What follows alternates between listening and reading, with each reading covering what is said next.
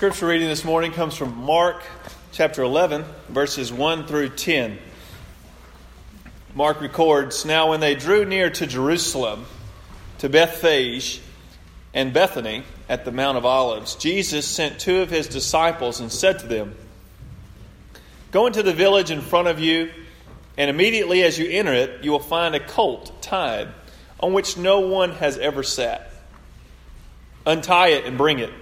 If anyone says to you, "Why are you doing this?" say, "The Lord has need of it, and will send it back here immediately." And they went away and found a colt tied at a door outside in the street, and they untied it.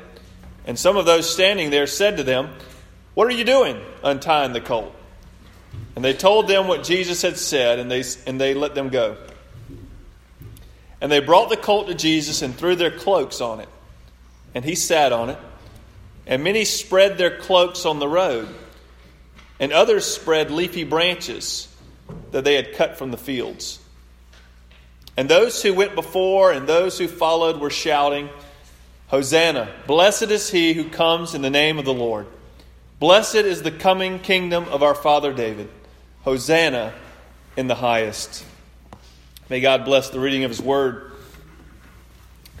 You know, for some of you, you saw the children bring in these palm branches. And you've seen them do that for decades. You've been involved with Palm Sunday services. And so you're familiar with this Sunday that we refer to as Palm Sunday. Now, for others of you, this may be the first time that you've seen children bring in palm branches. And your first thought may have been, these kids just tore off some branches from a church plant, and now they're making a beeline down the aisle. You didn't know what was happening. But, whether the palm branches that you witnessed coming down the aisle, maybe it was your first time, or maybe you've seen it several times. If we're going to understand the significance of the triumphal entry, if we're going to understand the significance of Palm Sunday in this passage in Mark chapter 11, then we're going to have to kind of zoom out. If we're going to understand the event and how it applies to us, we're going to have to zoom out. We're going to have to put on that wide-angle lens on the camera of our minds in order to kind of pan out to understand what was really happening that day and the significance of that event. We're going to have to go back before Jesus was born. We're going to have to go back before Roman occupation. We're going to have to go back before Jerusalem was a city, before the prophets, before the priests, before the kings, before the different languages of the world were formed, before people themselves were formed. In other words, we need to zoom far enough back and far enough out so that we can see, okay, what is God's plan for the world? In other words, we need to ask, what is God seeking to accomplish? And once we see the big picture, then we can zoom in on this event in Mark chapter 11 and understand the significance. So when you zoom out and you take in the whole of redemptive history, all of the history of mankind and creation, when you zoom out, what do you see? What is God doing? And I think you see four major truths that really speak to what is happening specifically in this passage and what God is doing. And these four truths, I think, help us to understand what was going on in Mark 11. The first truth, and this may seem kind of basic to us, especially if you've gathered here at the Hill Baptist Church on Palm Sunday, but the first truth is that there is a God. If there is no God, then Mark chapter 11 really isn't worth discussing. It surely isn't worth you sitting in here for 30 minutes and hearing me talk about it. So if you don't believe there's a God, then what you need to do is you have to continue to zoom out. You have to continue to zoom out and figure out, okay, how am I going to make sense of the world? And how am I going to figure out why we're here and what the purpose of life is? And so you're going to have to zoom out and do your own investigation. But I believe that the reason that there is something rather than nothing is because of God. God created all things, and the Bible tells us that not only did God create all things, but He loves His creation. So God is a personal and loving God. The second truth that we see throughout Scripture is that God is building a kingdom. And this is the language that's often used, especially in Jesus' teaching, that He is building a kingdom. When God made man and woman, the Bible tells us that He made them in His image. And we are the only created things in all of creation that is said that is made in God's image. And so God is building a kingdom of people who will image Him, mirror Him, represent Him in His creation. And this is why God tells the first man and the first woman, I want you to be fruitful and multiply and fill the world with people that share that same mark of His image. Your God wants this kingdom filled with His image bearers. God's plan is to see the earth filled with people who will treat one another and all of creation in such a way that it showcases who God is. This is the kingdom God is building. And so as life is lived and resources are used according to God's design, the creation flourishes. That's the intent. That's the design. And this is the type of kingdom that God is building. However, we read in Genesis 3, for those who are familiar with the book of Genesis, that both man and woman made a decision to turn away from God and His plan. So they didn't want to go along with what God had in mind. And this whole idea of creating people with the ability to choose to obey or disobey God was all part of God's plan. In other words, you're not a robot, I'm not a robot. God wants people in His kingdom that want to be there. And so you may look at this and say, this kind of looks like a kind of a hiccup in God's plan. This looks like an error that's taken place. And in fact, it was sin, but it's all in God's plan. It doesn't affect His plan to build a kingdom. And so what we see in Genesis 3, what's happening is you have man and woman deciding to go their own way. And just like with any kingdom or any community, when you have treason, when you have someone rise up against the rightful ruler, it produces a fracturing in that kingdom or community. No matter what type of kingdom or community it may be, it affects the shalom, the peace of the kingdom. And this fracturing, this brokenness is what we see in the world today because of our unwillingness to follow God. And the Bible calls that sin. Sin is trying to be the king of your own kingdom and not submitting to God as king of creation. That's what sin looks like. But what we may look at as a setback to God's plan to build a kingdom actually doesn't alter God's plan at all. So even though we have sinned, God is still fulfilling His plan and has been fulfilling His plan to build a kingdom of people that will love Him, that will love each other, and live out His ways in creation. That's God's plan. But the question is, how will God make a path of citizenship into His kingdom for those of us who are in sin and have chosen to go our own way? How will He bring us in once we have decided to leave? And the Bible tells us, and what it says is that we need a mediator. And this is what we see all throughout history, all throughout the Old Testament. We need this mediator, someone who can bridge the gap between God, a holy and perfect God, and those of us who have gone our own way. And this mediator is the one who can deliver us from our path of sin and separation from God. And this mediatorial role is foreshadowed in all the Old Testament as you read through it. Even in Genesis 3, God says that the seed of woman will crush the head of the serpent. And so this is the first glimpse that God is going to make a way for even those who have chosen to go their own way to come to God if they want to. So, the seed of woman will crush the head of the serpent. This is one of the first glimpses of God's promise for a solution that we see. And then God continually builds this kingdom throughout history, and He's continuing to do it now and provide a path for people like me and you to belong to that kingdom. He foreshadows the path all throughout the Old Testament through three primary offices: prophet, priest, and king.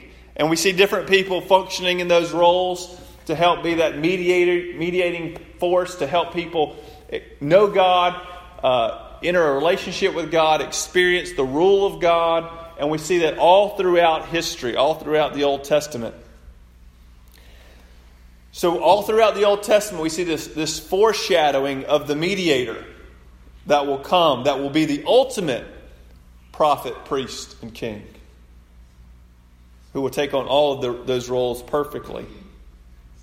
And so this mediator, this Messiah, as he's referred to in the Old Testament, this deliverer, would make the way permanent for us to enter and to enjoy the kingdom of God. And so as we move into the New Testament, we see that this mediator, the Messiah, this deliverer, is Jesus. And so you see God's plan. He's making a people for himself. That continues through the Old Testament, and then it climaxes in the person of Christ, that he is the perfect deliverer. He is the perfect prophet, priest, and king. So he's the one who's going to kind of make this concrete. He's going to fulfill all that was building up in the Old Testament and take on this role of king of the kingdom that will make the way permanent for us who have been separated from God because of our sin to enter into a relationship with God, the kingdom of God, forever. And so this is the third truth, that Jesus is the Messianic King of the kingdom of God. So that's what God's doing even now. And so with that in mind, now you zoom into Mark chapter 11 and you see what is happening as Jesus rides into Jerusalem. And people understood that when Jesus was coming into Jerusalem, he was making a statement. It was time now for the king to bring in his kingdom. It was time for the king to fulfill all the hopes and dreams, reaching all the way back to Genesis 3. All of this would now be fulfilled in the coming of the king, the Messiah, the deliverer, Jesus. And it was time for the king to subdue the nations, which they loved that, right? Because they were under Roman occupation, Roman oppression. So he was going to subdue all his enemies under his feet. And it was time for the kingdom of God to be established. But the main question still remained, and that is, what would this look like? We see Jesus coming in, riding on a donkey, entering Jerusalem, making a statement. But what would this look like once he inaugurates his kingdom, brings in his kingdom? What will it look like? And this is where confusion set into the minds of the people in the first century. And it also tends to confuse us at times as well. See, they believed that Jesus was coming to save them from Roman oppression. So they had a very limited view of the type of kingdom Jesus was actually bringing in. They believed that Jesus was coming to make their lives easier and that God's kingdom would look like it did under King David and King Solomon. In today's terms, Jesus would sit in the Oval Office. He would appoint a political party that would pretty much execute God's agenda in the world. However, what we see happening is that this mediator, this Messiah, this deliverer, this Jesus had come to do something much greater. He came to do something that was much more difficult than simply overthrowing the Roman government, and actually was something more long-lasting than simply overthrowing some temporary oppressive force. He didn't come just to deal with Caesar, right? He came to deal with sin. He didn't come just to deal with this eternal issue, the temporal issue of Roman power, but he came to set up an eternal kingdom that would transcend time. He came to fulfill God's plan. Remember, you have to zoom out and you see what God's doing in all of redemptive history. He's making a kingdom for himself. That's what he's doing. That's what he's been doing. That's what he is doing. That's what he'll continue to do. And Jesus is the king of that kingdom. So he came to fulfill God's plan to build an eternal kingdom. So Jesus came to do what it would take to validate the faith of those in the past as well as those in the future that were trusting in God to make a way for them to be part of God's kingdom. Jesus was bringing the fulfillment of all of those, all that was anticipated in the Old Testament. And even in the fulfillment of what we look back to and look to, okay, what does it mean to be right with God? How can I be right with God? What Jesus was doing that day as he entered Jerusalem was seeking to fulfill and validate and make true what our trust is in. So Jesus even himself said, I came to help the sick, not the healthy. In other words, he came to help those who wanted help. He came to help those who wanted to be with God. If you didn't want to be with God, if you don't want to know God, then you can seek out your own way. But if you want to know God, if you want to be part of the kingdom of God, then Jesus is there for you. All you need to do is cry out to him. He came for those who want his help. He came for those who want to see Christ as king and be part of his kingdom. And this leads us to the fourth truth that I think helps us understand this passage. And that is, those who cry out Hosanna will enter the kingdom of God. Those who cry out Hosanna will enter the kingdom of God. As Jesus rode into Jerusalem that day on a donkey, people placed their coats on the ground and they began to wave palm branches in the air and cried out, Hosanna, blessed is he who comes in the name of the Lord. People were actually quoting a psalm that was used during feast time, Psalm 118, 25 and 26. And this is what the psalm says. Save us, we pray, O Lord. O Lord, we pray, give us success. Blessed is he who comes in the name of the Lord. So the word Hosanna is the equivalent of you and I saying, help, save me. That's what it means. And basically you've taken the Hebrew word and you've transliterated it into Greek, which you just basically took the sound of the Hebrew, transliterated it into Greek with the sound. And so it sounds very similar in Hebrew as it does Greek, as it does English. It's basically similar. It's similar in that it's Hosanna. What's the Greek word for Hosanna? Hosanna. And the Hebrew word for Hosanna, it's not quite Hosanna, but it's pretty close. And I'm not going to attempt to say it, because I may butcher it. But the idea of Hosanna is, save us now. And that's what it originally meant. But then over the years, the people of God began to use Hosanna in a different way. They used to use this phrase in a different way. John Piper says it this way. He says, over the centuries, the phrase Hosanna stopped being a cry for help in the ordinary language of the Jews. Instead, it became a shout of hope and exaltation. It used to mean, save, please. But gradually it came to mean, salvation, salvation, salvation has come. So you see a shift there. And then he explains the difference this way. He says, it used to be what you would say when you fell off the diving board and you couldn't swim. So if you were on the diving board, you fell into the pool and you can't swim, you cry out, Hosanna, save me, please. In other words, I need some help here, right? He said it used to be that. That's how it was used at one point. But then it changed and it began to be used in a similar but different way. In other words, let's say you fell into the swimming pool off the diving board. You can't swim. You need some help, but you see the lifeguard is diving into the water to save you. So you're like, salvation has come. Yes, I need help, but I see the helper. He's coming. So I feel a lot better, about this whole situation. Even though I still need some help. I'm floundering here. But the lifeguard's coming. I feel good about this. I see my hope is on the horizon, right? That's what it began to mean. That's what it began to carry, this word Hosanna. So it means hooray for salvation. It's coming. It's here. Salvation, salvation. So if you're a Christian, you've experienced these two types of hosannas, right? Because at some point in your life, you realize things are just not quite right. That you're a sinful person, that you don't do things the way you ought to do them, and you're not right with God. And so you may use Hosanna in that first sense. Help me. Someone save me. I need some help here.